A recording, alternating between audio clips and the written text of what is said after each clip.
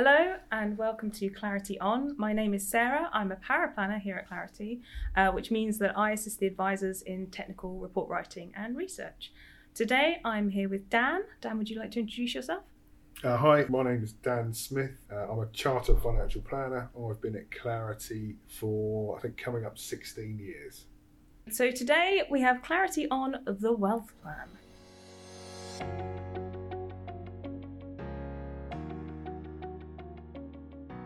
Clarity On is brought to you by Clarity, experts in strategic financial planning and investment management.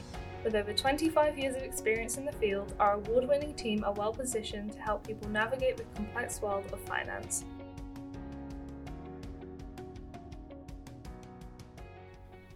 So Dan, what is a wealth plan? Essentially, a wealth plan is our own name for what's known in the industry as cash flow modelling.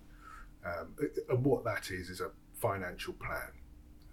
So it looks at where your finances are now, a picture of your finances now, and projects that into the future. And primarily, that's something that's used for most people for retirement planning, but it can have many other uses. So if I'm a client and I come to Clarity looking for a wealth plan, what am I going to see? What does that look like to me?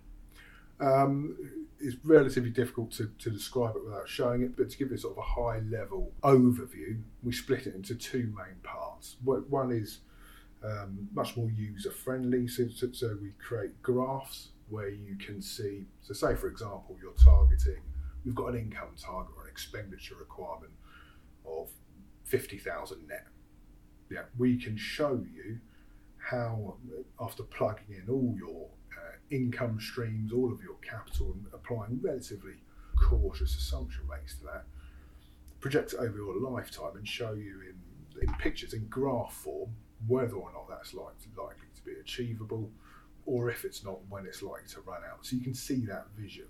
The second element of that, for people who are more detail focused, we can show you the underlying maths and the underlying assumptions of how we've got there. Some people just prefer the more user-friendly, high-level pictures. We're very visual focused. For those that are detail focused, you can see how we've got there, run the maths, and see how that's working out in the background and why we've come up with the plan we have.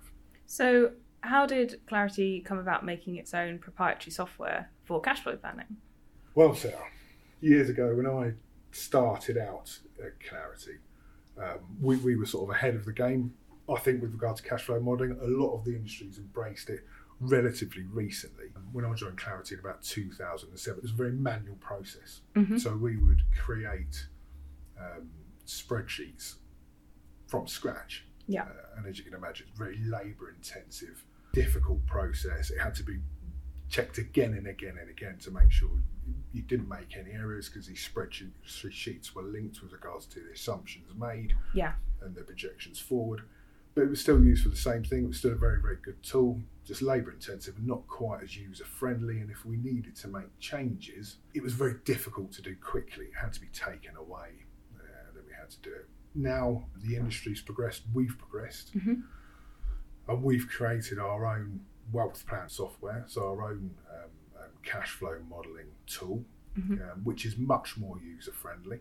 You know, the basis behind what we used to do and what we do now is very, very similar, but in terms of the visuals and what you can see and how you can change that. So for example, if you want to stress test any of our assumptions, we can do it. One of the big benefits of us creating it in-house is that we control that software. Yeah. So if we get feedback from any clients who want to change something around, we can do that. If there are changes in legislation that we want to factor in, for example, tax legislation, the lifetime allowance, etc. Yeah, I understand that came up recently with the lifetime allowance changes, didn't it? It did indeed. You know, our software is really detailed, and we used to be able to factor in lifetime allowance tax charges, so you're getting as accurate as you can picture mm-hmm. of what your net position is going to be. So that was built in: automatic lifetime allowance tests, automatic tax charges, that was applied to the projections, and you can see where, and we can build in the where you ended up. protections as well, can't we? And We can, and those are still relevant. Mm-hmm. But the point you noted with regard to the change in the lifetime allowance, so with the lifetime allowance being removed, well, the lifetime allowance tax charges should be zero this tax year. Yeah. We've built that into our tools now, so then that applies across the board to all wealth plans. We can move very quickly, yes, and then you can see the impact it has on your personal affairs where that's relevant. yeah, it's the benefits of having an in-house team that can respond to these and actually create software, bespoke software for our clients. Very much so, very much so. And that's why we've decided to keep it in-house, so we can control those aspects of it. So what is the cash flow modelling tool, our WealthPlan? What is it generally used for by clients? What do they gain from using the WealthPlan? Primarily, it's retirement planning. So the vast majority of people, it's going to be for retirement planning. So looking at, I know where I am now, it does require, before you even get to the wealth plan modelling stage, you need to have a lot of conversations with the client to work out and assess, to make it a worthwhile exercise, what you're trying to achieve from this. So we won't just go in and say, you need a wealth plan. We have discussions with the client around their aims and objectives, what they're trying to achieve. And if the wealth plan is a suitable tool to answer those questions, then we'll use it. Yeah, I think quite a number of clients have actually benefited just from the process of creating a wealth plan.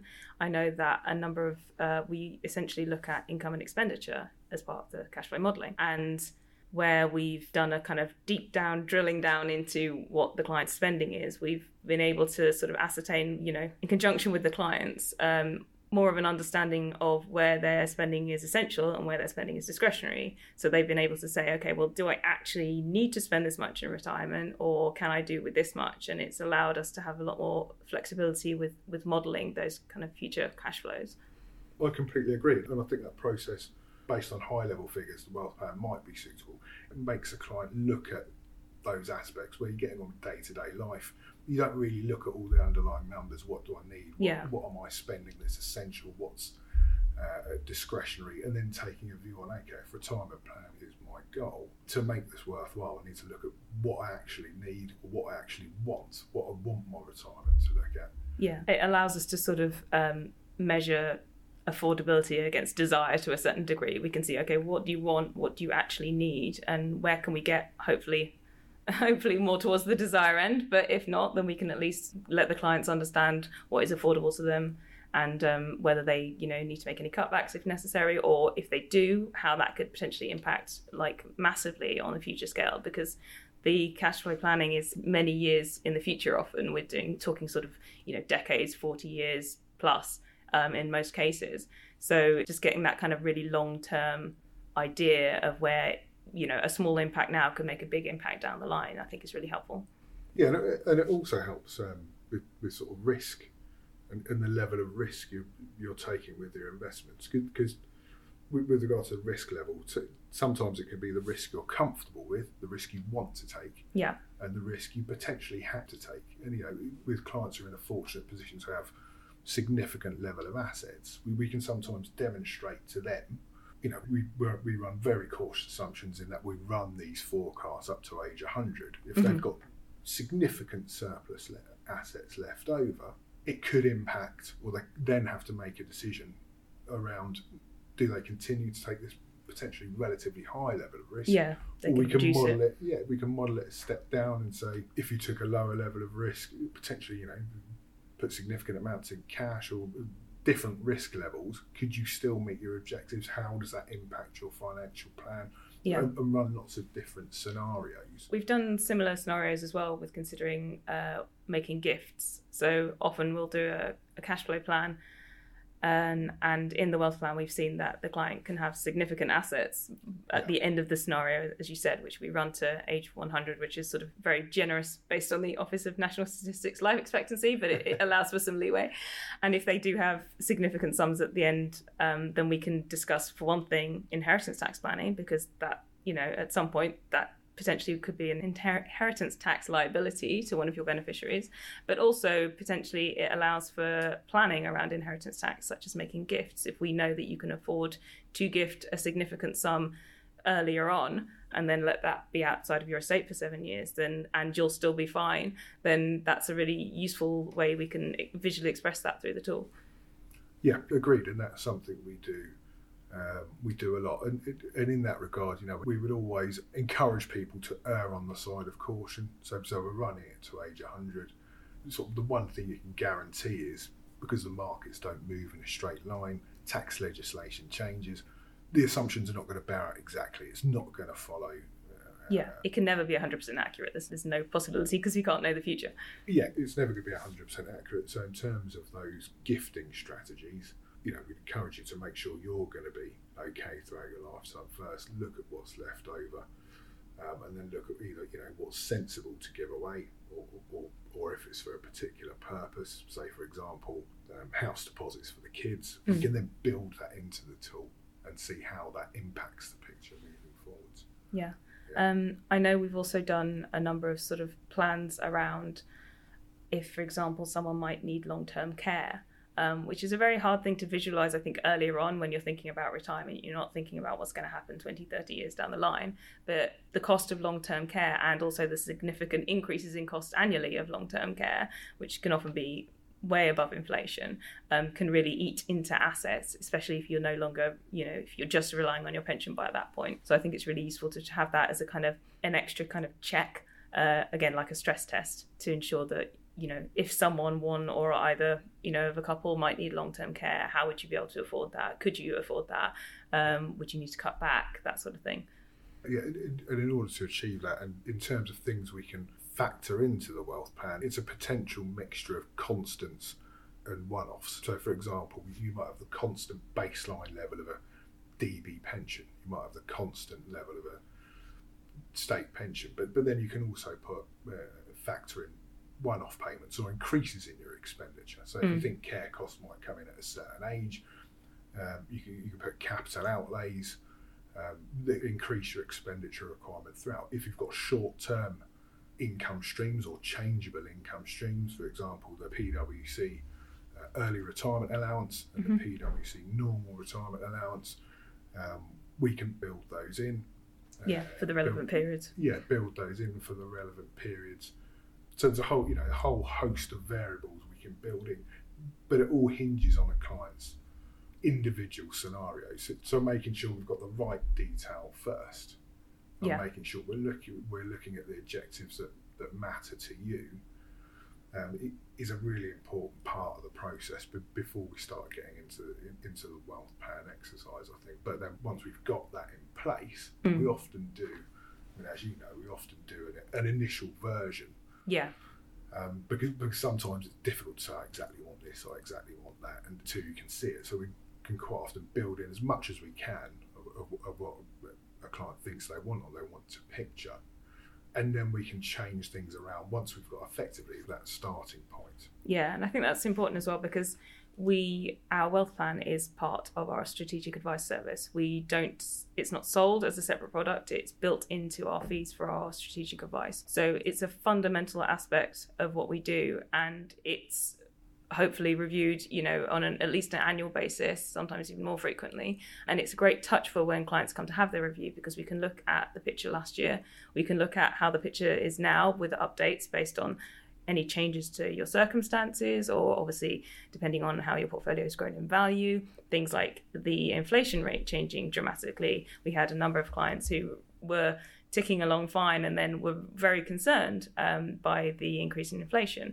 But we were able to model that and in most cases provide some sort of comfort to what was potentially sort of, an emotionally wired issue. So yeah, it's a really important part of our kind of continuing ongoing service for our clients, because it allows us to update that picture every year and also to see how we're progressing with their long-term plans and to make any changes as needed, because life will often throw a curveball and it's something that we can easily work in and you can very quickly see the impact of certain events.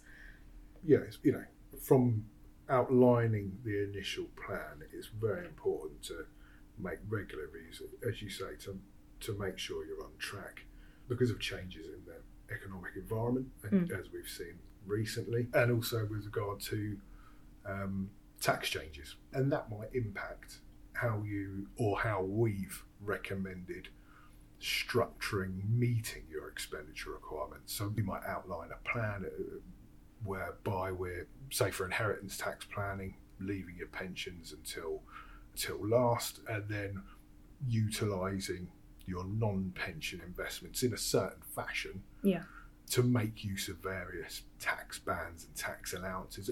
And as those change, it's important to keep on top of things to make sure that fits with your objectives, and also that fits in line with the tax legislation that's in place. And as we know, that changes all the time, particularly with regard to pensions legislation. Yeah.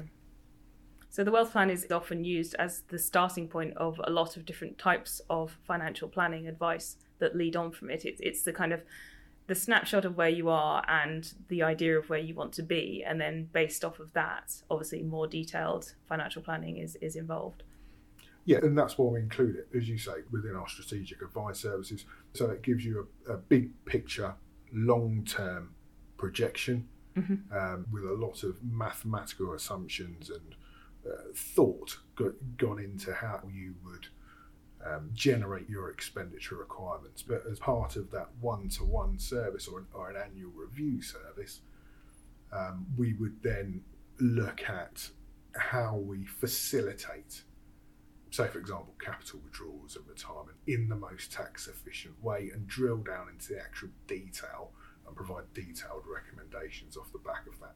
Yeah, because it's important to sort of state what the wealth plan can't do. It's not there to provide all the answers. It's certainly not a fortune-telling device. It's there to give an idea of the charts are really useful because they show trends. They show things going up and things going down. It's a very easy visual. It's essentially two charts, one for income and one for capital, and it will show you a whole picture of your potential future life in nice colours. And it's a really very basic, very easy to interpret, very friendly tool to use, which off the back of that you can get into more discussions of like financial planning needs and client objectives and things like that. But what it doesn't do is it can't say exactly what will happen. It certainly can't say exactly what will happen 40 years down the line, because there are so many different assumptions that are involved that would have to be entirely accurate for it to work. Just thinking about the assumptions that we use in the wealth plan, obviously we use assumptions for growth, which is based on the sort of risk, investment risk that a client's willing to take. We use assumptions on inflation based on historical and future predictions. We will use current legislation as it is. Some clients occasionally ask us to try and project what future changes in legislation might be, but that's always tricky because anything could change. So that's not where we use the tool generally.